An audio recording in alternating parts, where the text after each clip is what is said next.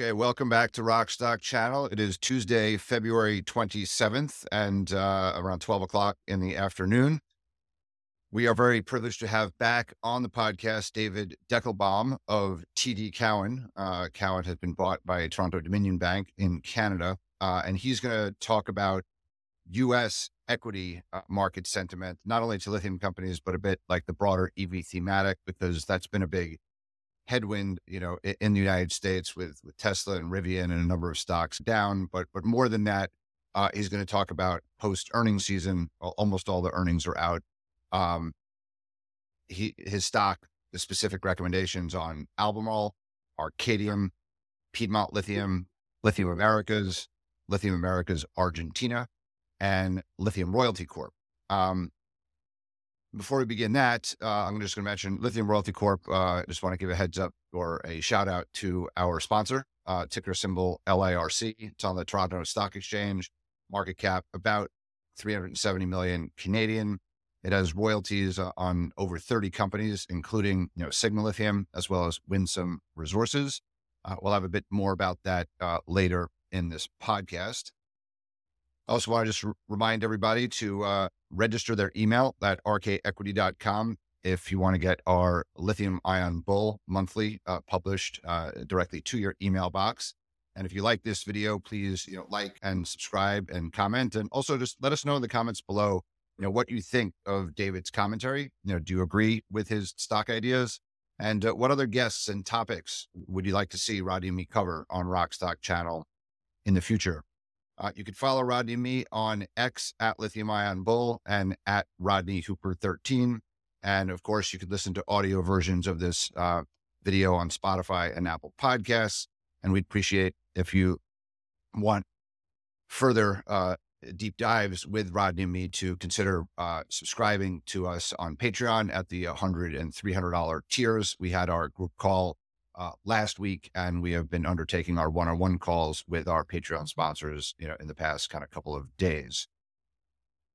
Before we go into David's commentary, I'm going to make some introductory comments because lithium prices, have been ticking up a little bit. Recall the Sir John Templeton's famous phrase, the next bull market, is born on pessimism, then grows on skepticism, matures on optimism and dies on euphoria. But we're still, in pessimism. Maybe we're growing on skepticism.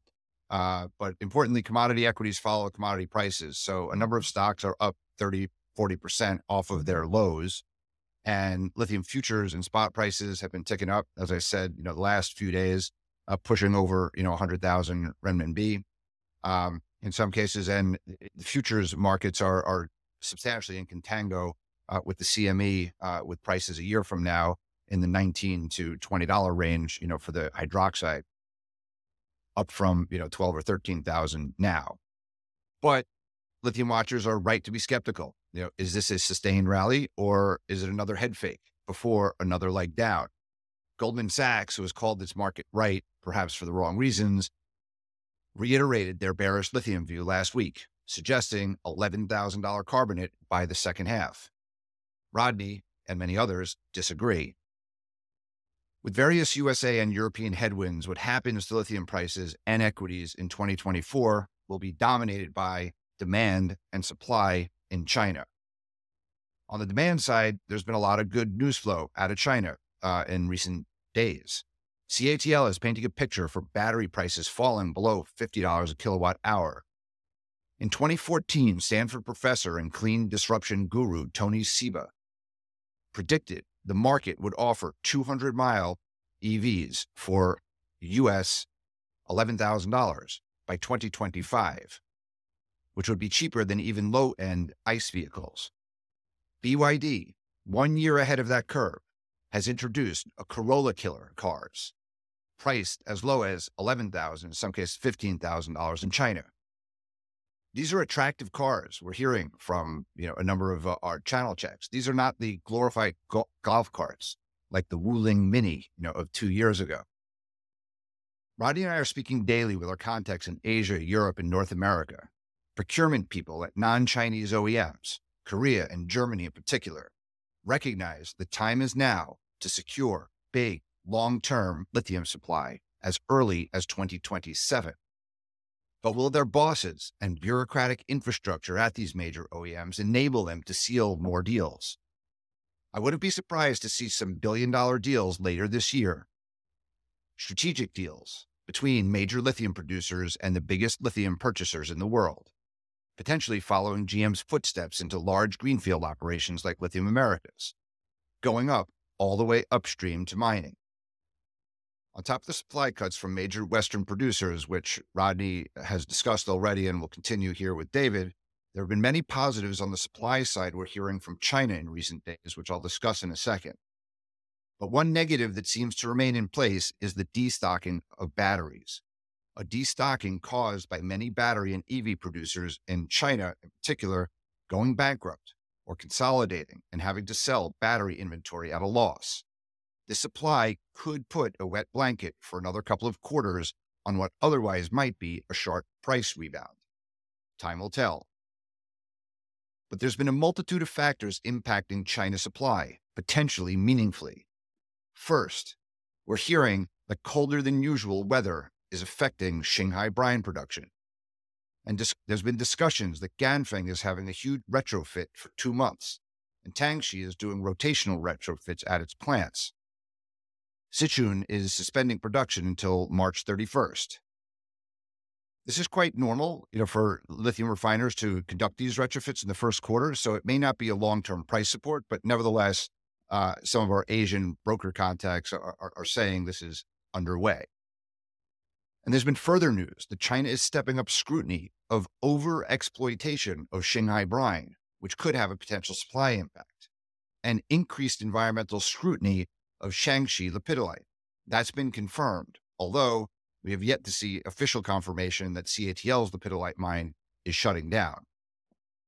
But definitively confirmed is the Ministry of Ecology and Environment, which is a central government level, has informed the local Shanghai government on February 26th that there was no material improvement in the overexploitation of the brine. All Shanghai brine producers were named and shamed by this government body, which could have a 2024 lithium supply impact, according to this broker, of up to 130,000 LCE. The scrutiny of the lepidolite mines could impact as much as 131,000 tons of supply. So combine up to 260,000 tons of lithium supply at risk due to government paying attention to overexploitation of brines and, dirty lepidolite production. But again, there hasn't been confirmation of the CATL project being cut. The bottom line, according to this broker, environment and safety is a rising topic on the China's lithium agenda lately. It's not necessarily a paradigm shift, they argue, because China has always been more ESG aware than people think. But nevertheless, there's been a huge increase in supply based on this huge price rises that we've had in the last few years. And it's now caught the government's attention that it's not all clean and they're doing something about it. So this, on top of all the cuts that Rodney and David are going to talk about, we've seen from all of the Western producers, could have a major impact to lithium prices this year. And with that, welcome, David, back to Rockstock Channel. And let's start, as I mentioned, as the negativity, which has been pervasive for over a year or longer, in the United States, is it still there? What are you hearing? Because you've had lots of calls with investors, post Albemarle and Arcadium's results. Yeah, sure. Thanks, Howard, and thanks, Rodney, for having me back on. Well, I think on the institutional side, which is where most of our customers are, I think there's still a relative pervasiveness of negativity. And I think it's not so much that things would get precipitously worse. I think it's more just trying to time or really ascertain the duration of this, arguably lower than incentive price levels, and how long it would take to, in your opening comments around just business cycles and the next bull market being born out of pessimism. It's just a matter of how long is this pessimistic period going to last? And I'd say it's still very much present I think there's so many external forces that affect you, right? We're in an election year in the United States. I think you've undeniably seen, Ford and GM and some others pushing out production lines. You've seen some delays with battery plants. Yeah, I think like the entire construct of the IRA, like the pie in the sky prognostications of really building out, um, a very secular supply chain, ex China, some of those expectations are being rationalized. So I think it's that pessimism hasn't completely abated just yet. But we obviously are coming off of a time where the U.S. was up 45% last year in terms of EV deliveries. I think we're not going to see those levels in 2024. I think we all look at like EV deliveries as an indicator, and I think holistically across the world, those aren't disappointing data points. But yeah, I think that there's so many other questions. A lot of it just around the timing of the supply chain and whittling down the inventories that we see, just both on the lithium side, but also on the battery side. Do the U.S. Investors, are they paying attention so much like what's happening in China, or are they, they're still thinking about, Ford, GM? What's interesting, Morgan Stanley had this chart that like Ford and GM's stock price actually has been performing pretty well, but Rivian, Tesla, and everything that kind of EV correlated has just continues to be smashed. Ford and GM are pivoting to hybrids and, internal combustion engine cars, right? So is there a belief that, things are going to, the whole EV thematic is just, it's not going to happen as fast, or it's not going to be that significant long term, right? Yeah, I think. Look, I think that most investors pay attention to what's happening in China, right? But really, the bull thesis of a couple of years ago was predicated on ex-China proliferation, and those expectations are moderating. And look, I think the fact is we all have to be frank with ourselves, and it was always much more pragmatic, especially in the United States, to have more hybrids in the ecosystem than full BEVs. We don't have the adequate charging infrastructure here. Um, and I think, look, it's interesting at the same time, a couple of years ago, manufacturers or OEMs like Toyota, were being heavily criticized for their comments around BEVs. And now they've found some novel applications for hybrids, and some other battery chemistries on the BEV side. I think it's just a matter, you're seeing a greater share taken from hybrids, which inherently is obviously worse for lithium demand, in terms of a factor of lithium intensity.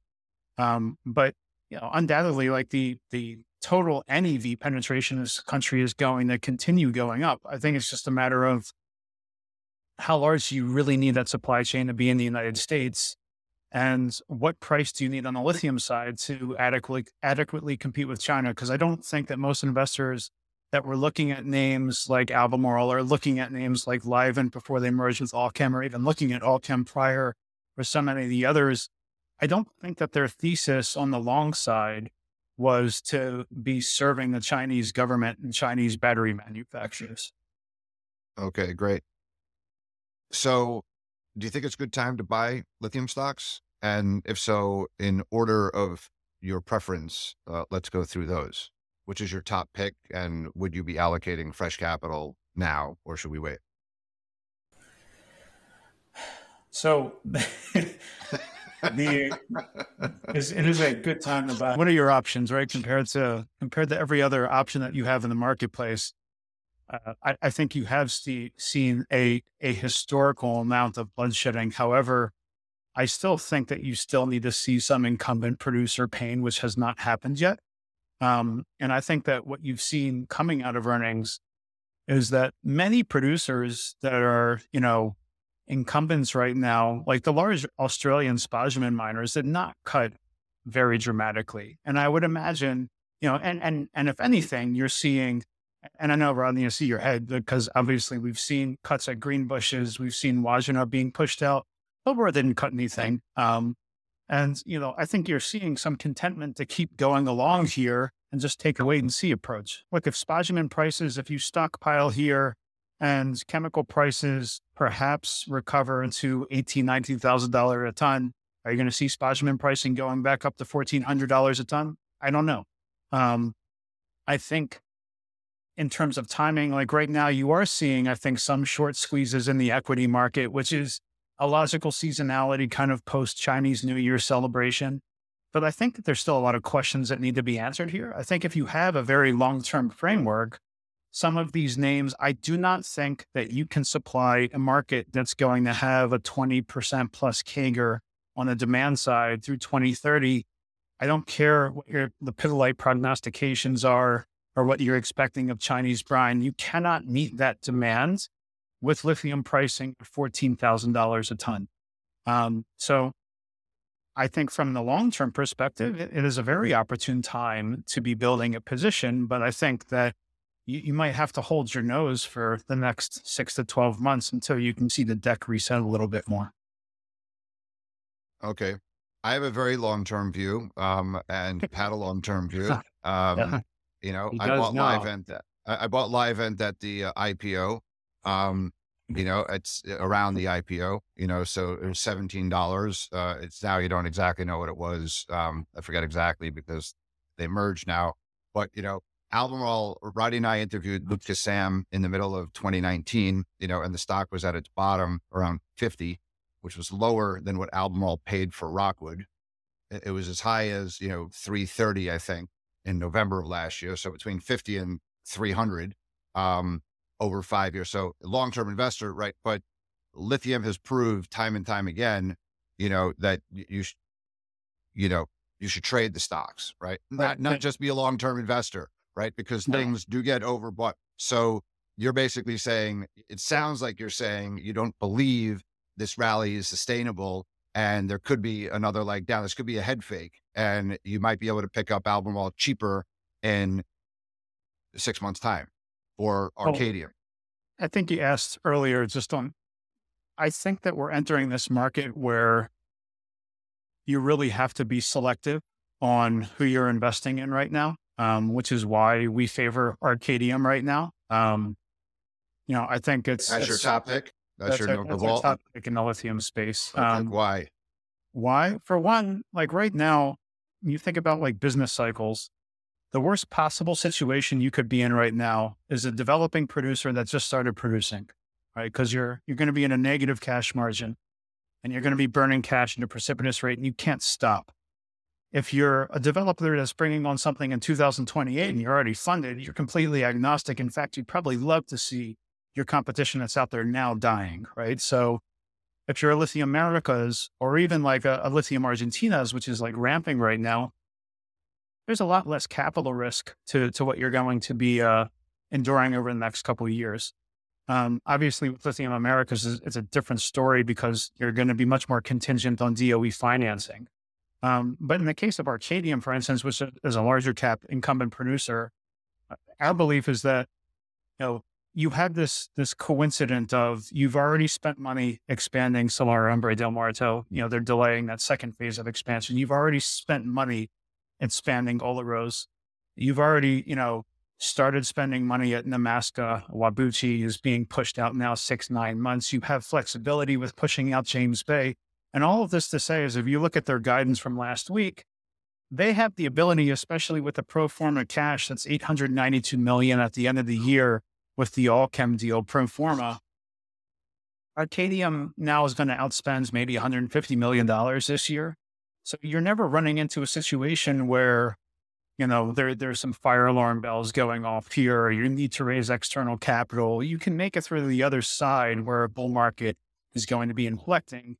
And then behind that, you already have growth that you've been investing in. So we look out to 25 using more mid-cycle pricing, and we see this stock trading closer to 6.5 times EBITDA on 25. We contrast that to the larger incumbent like Albemarle, which we're more market perform on right now. Because as you're commissioning new conversion facilities, you end up being in a higher cost period of time, and you're going to be reliant on more feed to hit customer qualifications and commitments. And there's a little bit less flexibility with what your spending profile is now. And I think that's going to be one of the questions that Albemarle is going to have to answer in the next couple of years is, can they get to a level where they're actually spending within cash flow and they aren't increasing their leverage ratios? Jumping in here from the editing room to tell you about Lithium Royalty Corp. Lithium Royalty Corp is at the center of a global energy transition and manages a globally diversified portfolio of lithium-focused royalties in electrification and decarbonization. With 32 royalties on 29 higher-grade, lower-cost projects from exploration to production, LARC covers all the bases with well-managed risk, ESG considerations, and a scalable royalty structure. Lithium Royalty Corp is traded on the Toronto Stock Exchange, ticker symbol LIRC. To find out more, visit lithiumroyaltycorp.com. The reality is with lithium in the infancy, and with a very high compound growth, but we've seen massive volatility in, shall we say, spot prices, in contract prices. They might have floors and caps and a slightly different profile. How do you look at the valuation multiples of these companies when we're in an earlier phase and we've got much wider volatility than an iron ore or a copper or what have you? Yeah, it's a great question. And I think we talked about this, when pricing was $80,000 a ton in the spot market of these names are like discounting $20,000 a ton. And like, why aren't they discounting 30? It'd be a home run. And I think at the end of the day, the market is still a baby, right? But you're 1 million tons a year right now. That's triple what we were a couple of years ago. You're going to triple again in 7 years. So maybe you'll be a big baby by 2030. But I think that you have to pick a point again where it gets back to like incentive cost curves. And I think if you look at every single project, there's a difficulty with assessing Chinese lepidolite because you're going to have a large portion of that market that's going to be price agnostic because they're vertically integrated all the way up to the battery manufacturer. However, you're not talking about 1 million tons of LCE equivalent on the lepidolite side. I think that you have to look at things assuming a mid-cycle price, whether it's $16 or $18 or $20,000 a ton. If you start running through that math, honestly, through most DFSs, you're going to find negative IRRs. And, I think when you're assessing real value here, it's pick a point, choose your production levels, flatline it now for several years and apply your long-term price to it. And that's how you can find a good pivot point around intrinsic value. And then if you feel like near term, there's something persuading you to be much more optimistic or pessimistic than that, then trade around that level. That's how we determine our price targets. That's how we set it, like what our net asset valuations are. But, I think every day, I don't think over the last couple of years, the question of what incentive pricing has changed at all. I think it's just, you've seen that near-term volatility of supply coming on the market when it wasn't needed. And you've seen demand spikes at times that were unforeseen, but I don't think you've changed the underlying economics in the industry. So David, as a follow-on, part of what we've seen here is China's reaction to the IRA, to European initiatives, etc. So they've got the Guangzhou futures physically settled. You've had this lepidolite brine, etc. Does the increase in Chinese activity, if you look at how much is produced within China, it's picked up again. Does that again affect how you, with your evaluation multiple on an ex-China company? I think that to some extent, I don't think that it changes very much because, again, these are going to be global companies like Albemarle or Arcadium. They all have operations in China as well. And even if you're serving the Chinese market, there can still be quite a bit of margin growth experience there over time. Despite the fact that China's domestic production is going to increase every single year and their market share is going to be growing, I don't think that necessarily increases, the risk factor applied.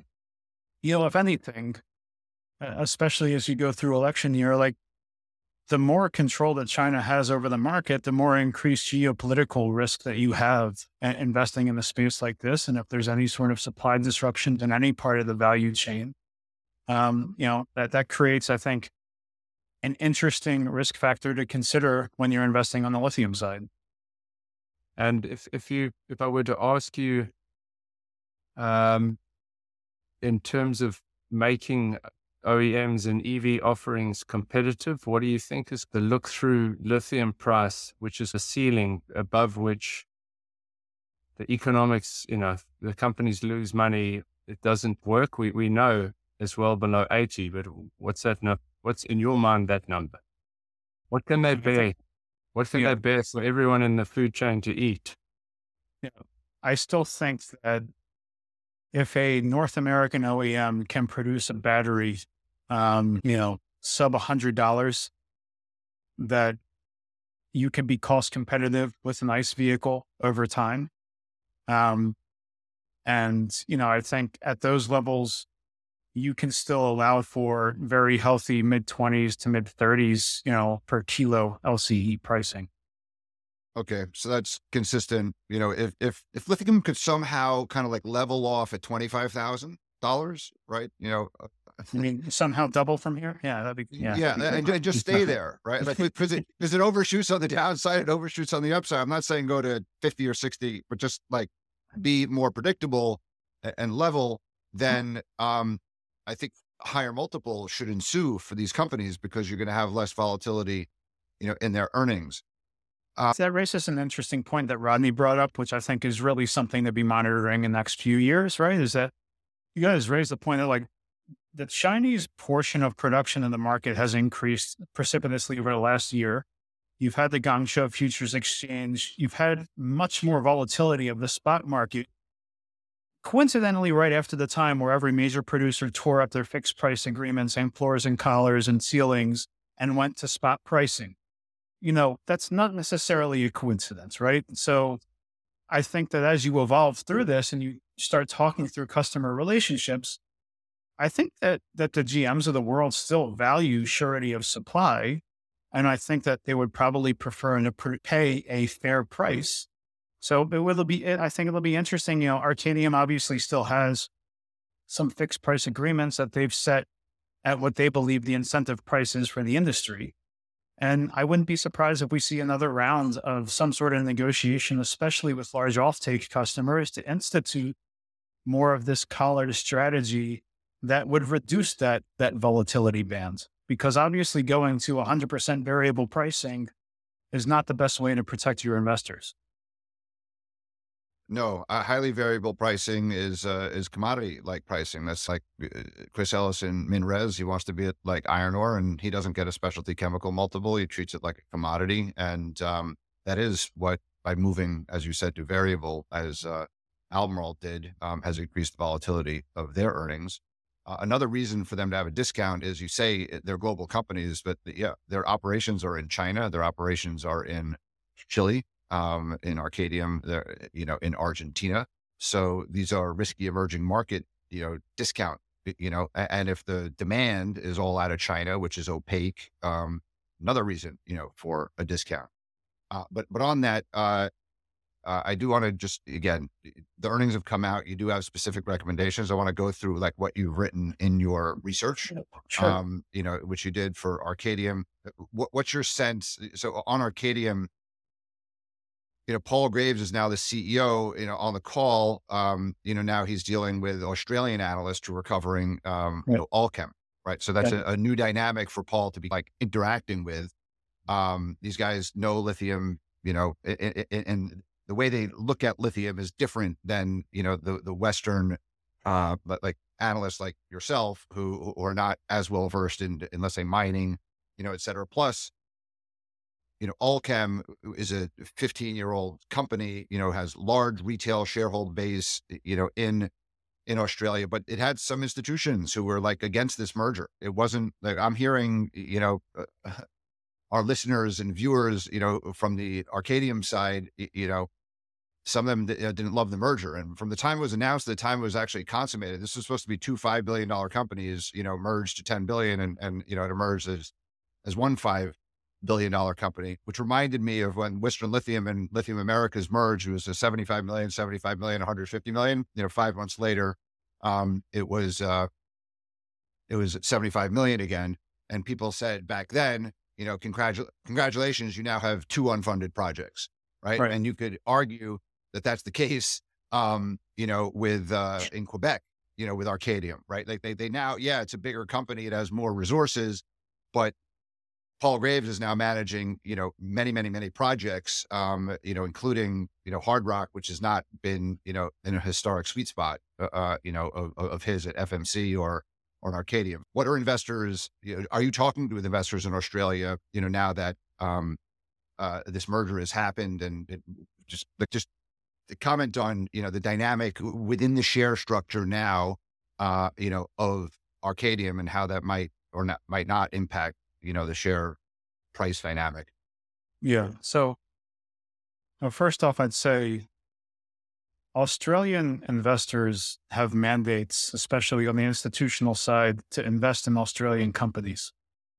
So once this merger was consummated, I think you've already seen a lot of Australian holders that are out of the stock simply from the fact that it's not domiciled in Australia anymore. Second, like Australian analysts and I think Australian investors, they're much more used to, I think, looking at lithium through the lens of mining. And as a result, many Australian equities, I think, want to be listed outside of Australia because they don't want the mining multiple. So there's a double-edged sword to it. I think, like the Arcadium future path, one, you brought up the fact that, as you combine these two companies, they were supposed to be, this mega cap company, but this merger was also happening during an 80% downturn in the stock market. So, I don't think that this was necessarily the doings of management that caused the collapse of, the market price. And now I think you have had, I think, a tremendous amount of shareholder turnover on the go forward basis. And look, I can't say that Allchem's management would have done a better job through this downturn. It's not as though there would have been better cures, and they would have definitely had to have pushed out James Bay development. And especially if there's no visible conversion facility along with it. And Arcadium offers them the potential to co-locate something at Bécancour to convert both Whabouchi and James Bay. I think there's a lot of logical synergies with and timing that appropriately. I think that you would be insane to bring on a spodumene project in Canada and just send everything over to China to be converted, especially in such a tenuous market like the one that we're in today, or if you're going to be in one that's fairly balanced. You've already seen Arcadium obviously cut back production at Mount Cattlin and try to focus on improving cash costs there. And, look, you're already in, I think Paul acknowledged on the call, you only have 2 to 3 years left of mine life there. So why waste it when you're generating negative cash margin? I don't think that there's a whole lot of credible critiques that you can take with what Paul Graves and his management team has done with the pro forma, considering that this deal just closed. I think that there are quite a bit of synergies, especially in Argentina. You're literally in the same brines.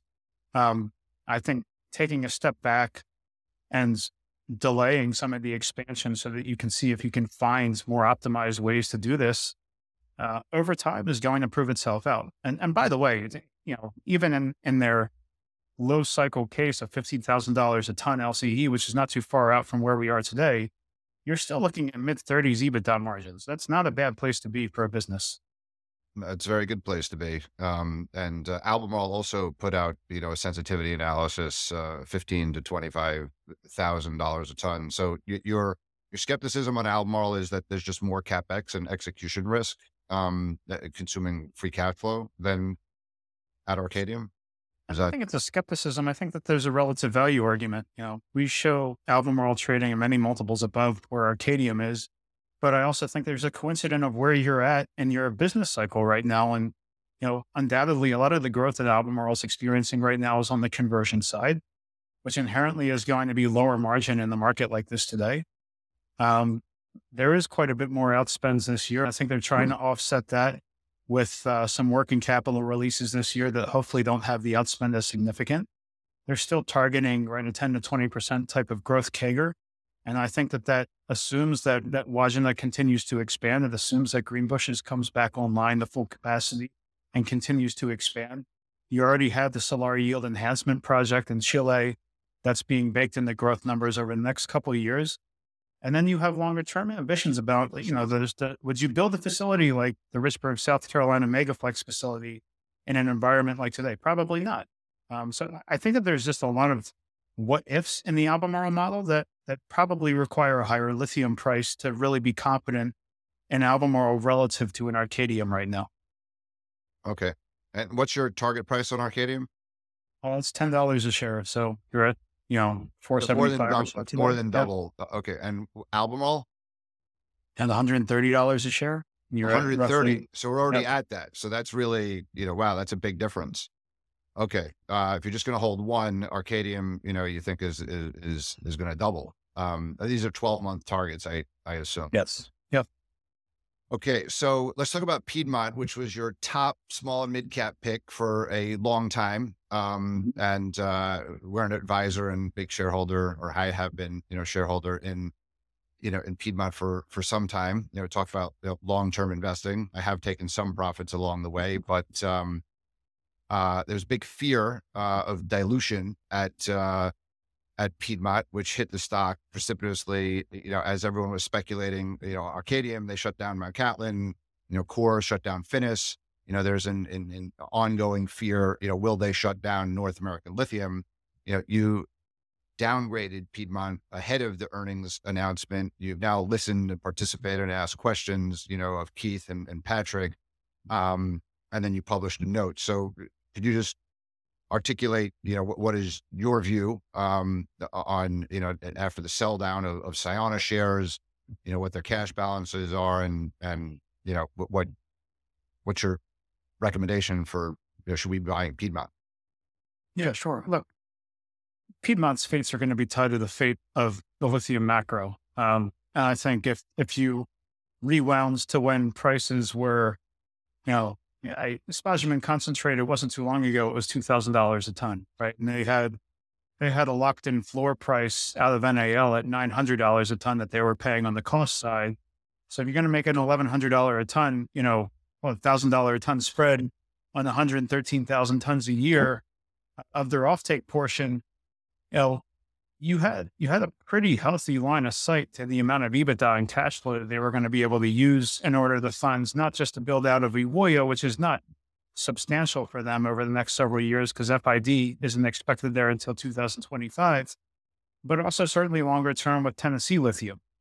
And I think, look, the fact is today, with spodumene pricing sub $1,000 a ton, until their offtake agreements kick in with LG and Tesla, and they're delivering at more favorable pricing.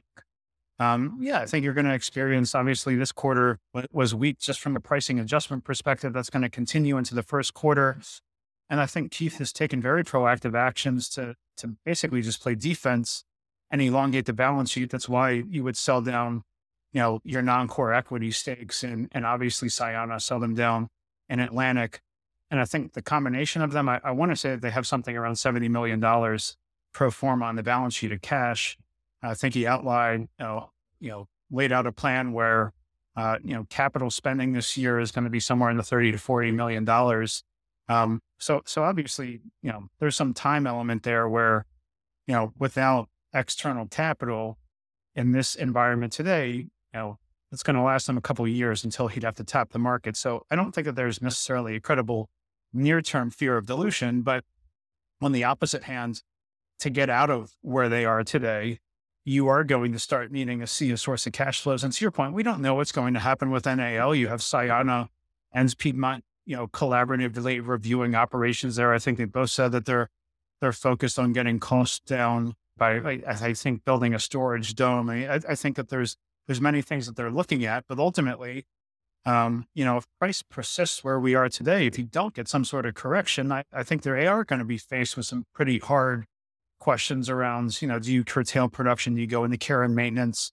And I think there's a lot of elements on, look at $13,000 a ton, $14,000 a ton. You're not going to build Tennessee Lithium today. It's not going to make economic sense to do. Carolina Lithium, I think it is still facing obviously permitting questions.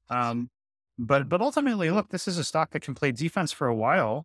And many of these names we talk is you're below the incentive cost curve level now. So now it's a question of duration. And undoubtedly, we think lithium pricing is going to be higher in the long run. They just need to figure out a way to get to the other side. And I think that they're doing that.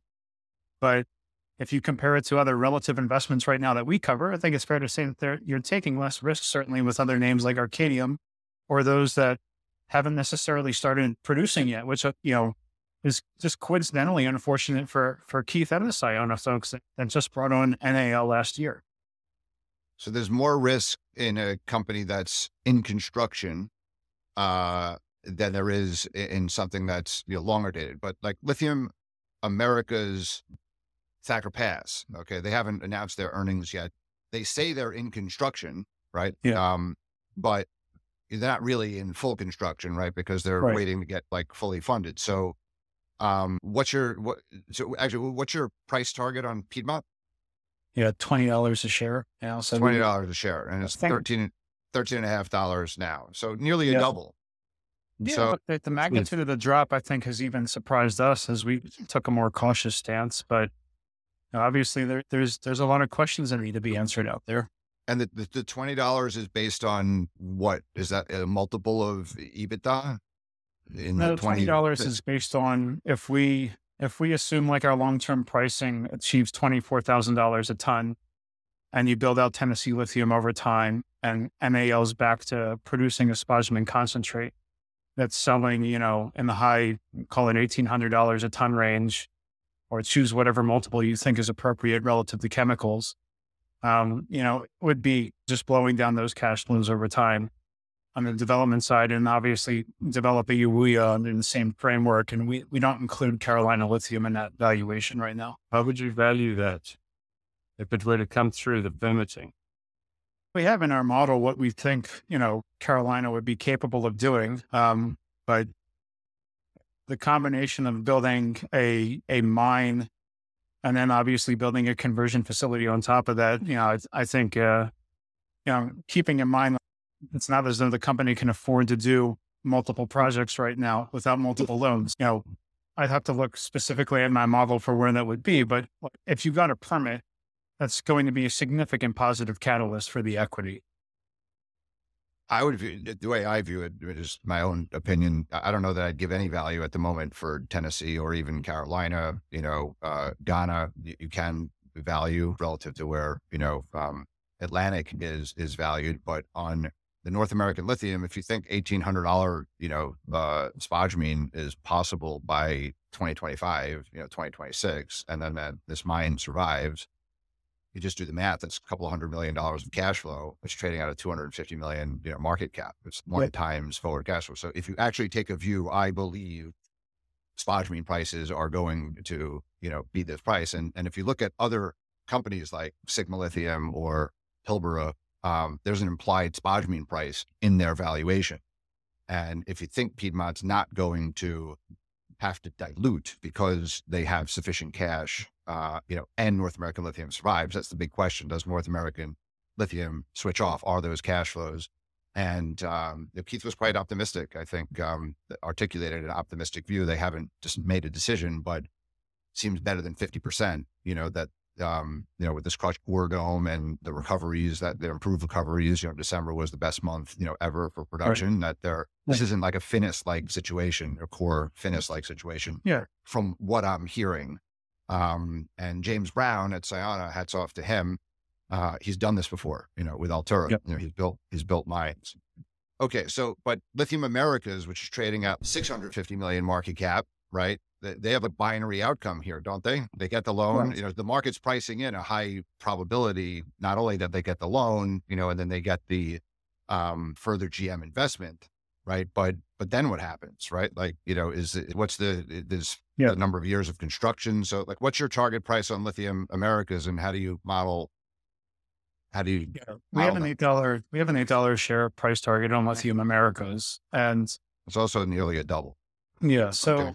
if you, and again, I think it is highly binary on receiving a DOE ATVM loan, right? And that application has been in the works now for, well over a year. I think that they're probably the most advanced of any of the upstream side of a loan of that scale with the DOE. I think that they're at the final portion of just crossing the T's at this point. The DOE needs to get over the hurdle of one, just execution risk and operational risk, in addition to economic risk. Again, remind everyone, the DOE is not issuing charitable grants. They need to get paid back on these loans. And these loans are quite onerous and in terms of being the most senior portion of your capital structure, et cetera. Obviously, once you receive a loan from the DOE, for lack, that would trigger the second tranche of investment from GM on the equity side. And when you get back to economic considerations, GM provided a floor in their offtake agreement with Lithium Americas at Thacker Pass. So the economics for the DOE shouldn't be a concern. They've obviously been out to the mine and they've had a pilot plant running in Reno now for some time, and I think have a demonstration facility. So presumably it's gotten past the execution risk, not to mention the fact that the DOE has written billions and billions of dollars to loans that I would argue for companies that are far lower quality than Lithium Americas, but we don't need to go into that right now. So I think it's a matter of, and that's not on the lithium side, by the way, but as a digression, like, this is a binary outcome. I still think that you should have extremely high confidence that this loan is received. You can question what the proceeds will be, right? I think the expectation is that you're going to be $1.75 billion, $2 billion. But at that point, then, to your point, yeah, you're going to be in construction mode for a few years, but you're going to be fully funded. So I would expect that if they get the loan, the stock appreciates towards where my price target is of $8 a share. And then from that point, you're going to be somewhat of a function of lithium macro and the pace of development on the construction side. And right now, you're really just in early works construction.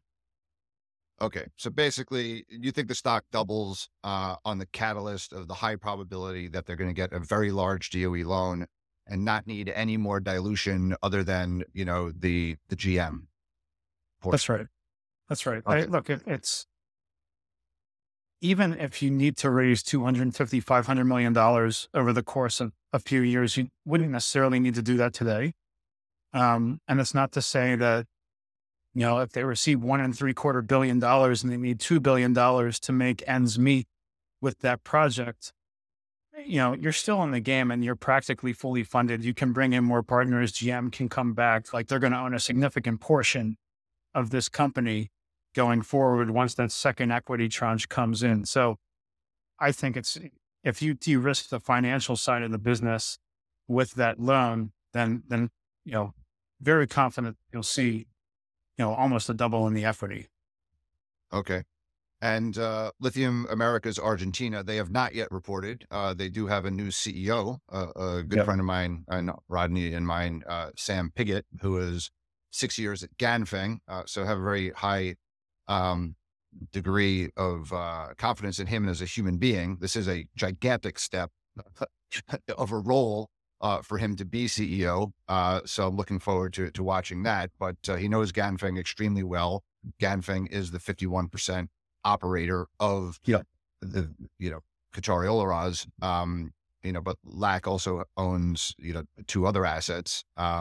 So what's your target price on Lithium Americas Argentina? Full disclosure, I bought Lithium Americas Argentina, a couple of weeks ago for the first time I'm back in the stock, in 3 or 4 years. And by the way, just all these stock ideas, David, is an institutional, sell side analyst, but nothing here on Rockstock channel is not financial advice. He's not giving financial advice, but he does give institutions this advice, and all of these targets are in the public domain. So Lithium Argentina, your target price is what?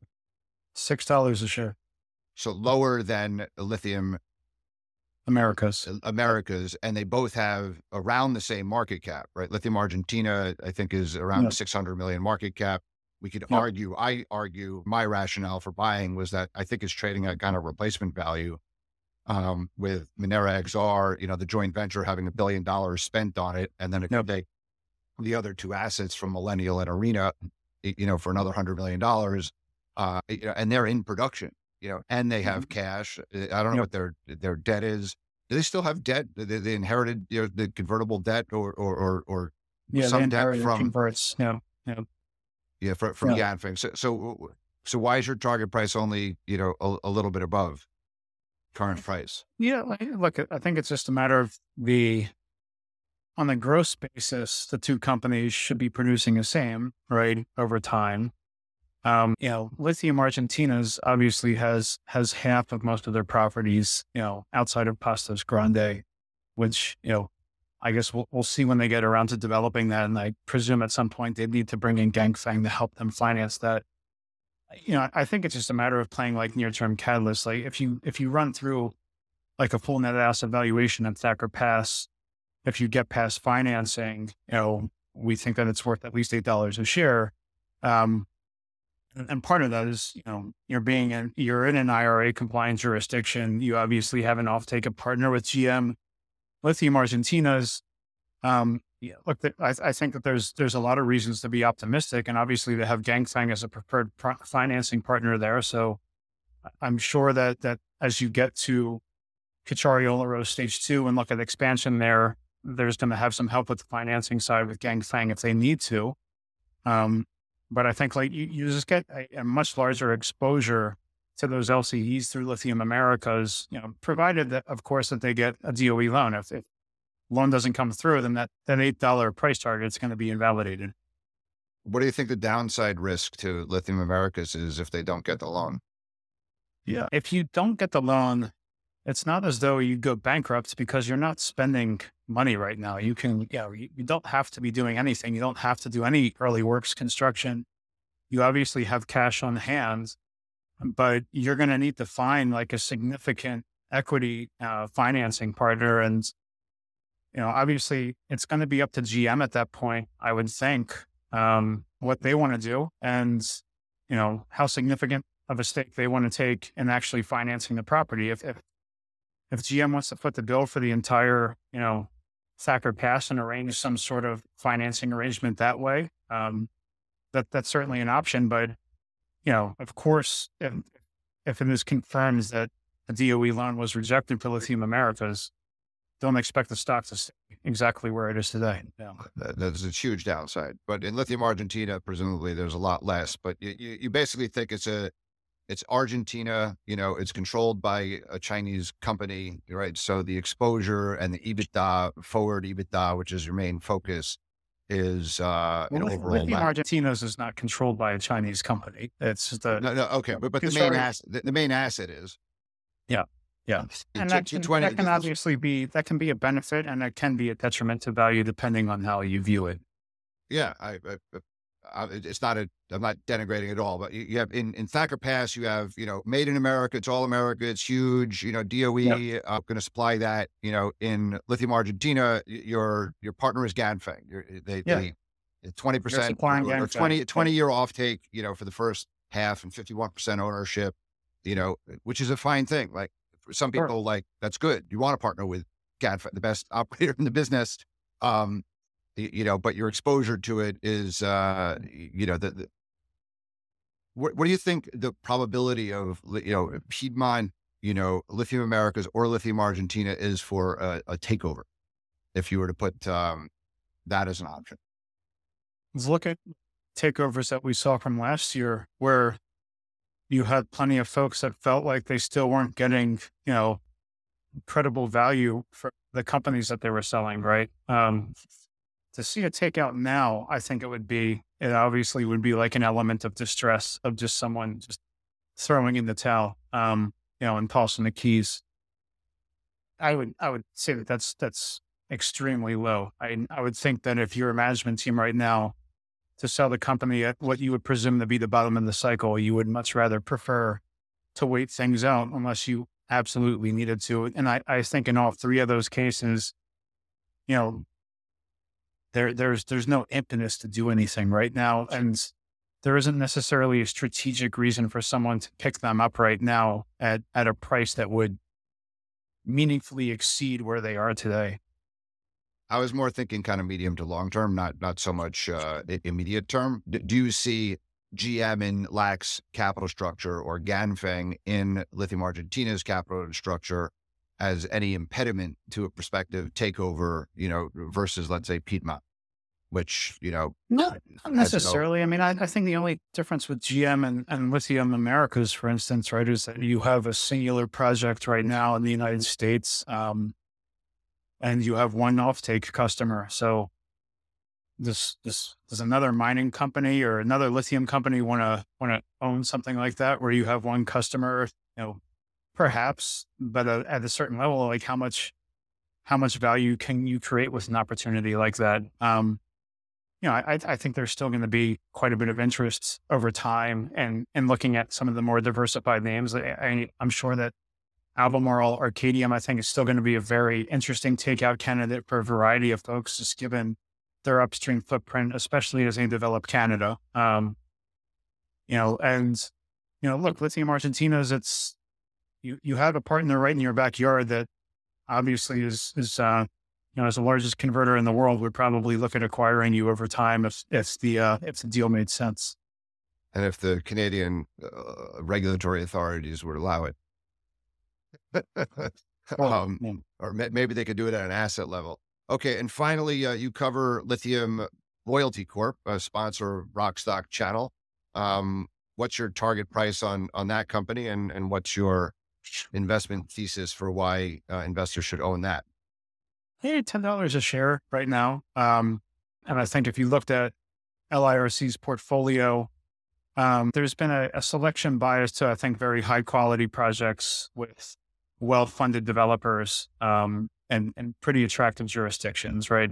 And I think, as certainly with the Lithium Royalty Corporation, a royalty structure is one that they don't really bear financial risk through a bear market. They obviously will have less cash flows, but the company was already in its infancy. You only really had, Grota de Cirilla with Sigma, Mount Catlin, online this year. So it's like, as you have this sort of wedge of projects coming online in 24, 25, you have Mariana with Ganfeng, you have Atlas Lithium's project in Brazil and Minas Gerais towards the end of 2024. You have obviously Sayana and what's happening at Moblans. They just put out that PFS the other day, $900 million and change. And then obviously you have very attractive exposure to Winsome Resources portfolio. So I think you have a number of projects where obviously the lithium macro is going to be weighing on how you think about the valuation, but as long as you can develop those projects and bring them online, I think they come out of the other side of this looking pretty attractive, not to mention the fact that non-dilutive financing sources like royalties tend to be pretty attractive and pretty opportune in bear markets like now. They made a number of acquisitions last year. I would surmise that they're probably going to do some things this year as well. Okay, that sounds great. So it's a way, rather than just buy an ETF of, junior miners or junior and senior miners, this is a way to play, an actively managed portfolio of largely hard rock assets, but high quality ones. And you mentioned the main drivers for it. Mount Catlin actually is going to be small, but if you believe in Sigma, that's good. And then down the track, you mentioned some Atlas, Mariana, which doesn't have that much of a profile, but Ganfeng controls that could be interesting as well.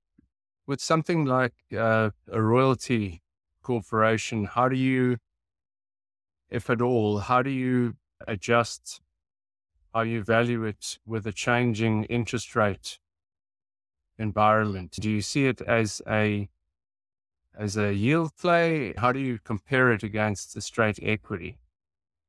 Yeah, sure. Any royalty company is inherently a yield play over time. And you look at the amount of distributable cash flow and periods of, higher interest rates. Obviously your yield has to be a bit more competitive. But again, we tend to just use a net asset valuation of what we think, like royalty companies over time, tend to trade in parity of NAV or premium to NAV, just given some of the scarcity value of the projects that they have. So we look at that as like an interesting precedent of a way to start. And you have a full calendar of all the projects that they have coming online and they're in their portfolio. And that's, that's how we prefer to use it. The higher interest rate environment really just influences the discount rate, which for a company like this, you're already using substantial amount of discount rates in the project, since many of them are so far out and with, many developing names. Thank you very much, David, for joining us again on this Tuesday afternoon and updating us post earnings and sharing your views on the, not super yet optimistic. If you were optimistic, we would be, closer to the end of the bull cycle than the beginning. I'd like to think that, at least from my seat, that if I was optimistic that we're at the beginning of the bull cycle, but that's fair. Yeah. Okay. Depends on your time horizon. So we shall see. Thanks again, David. And I look forward to catching up again sometime in the not too distant future.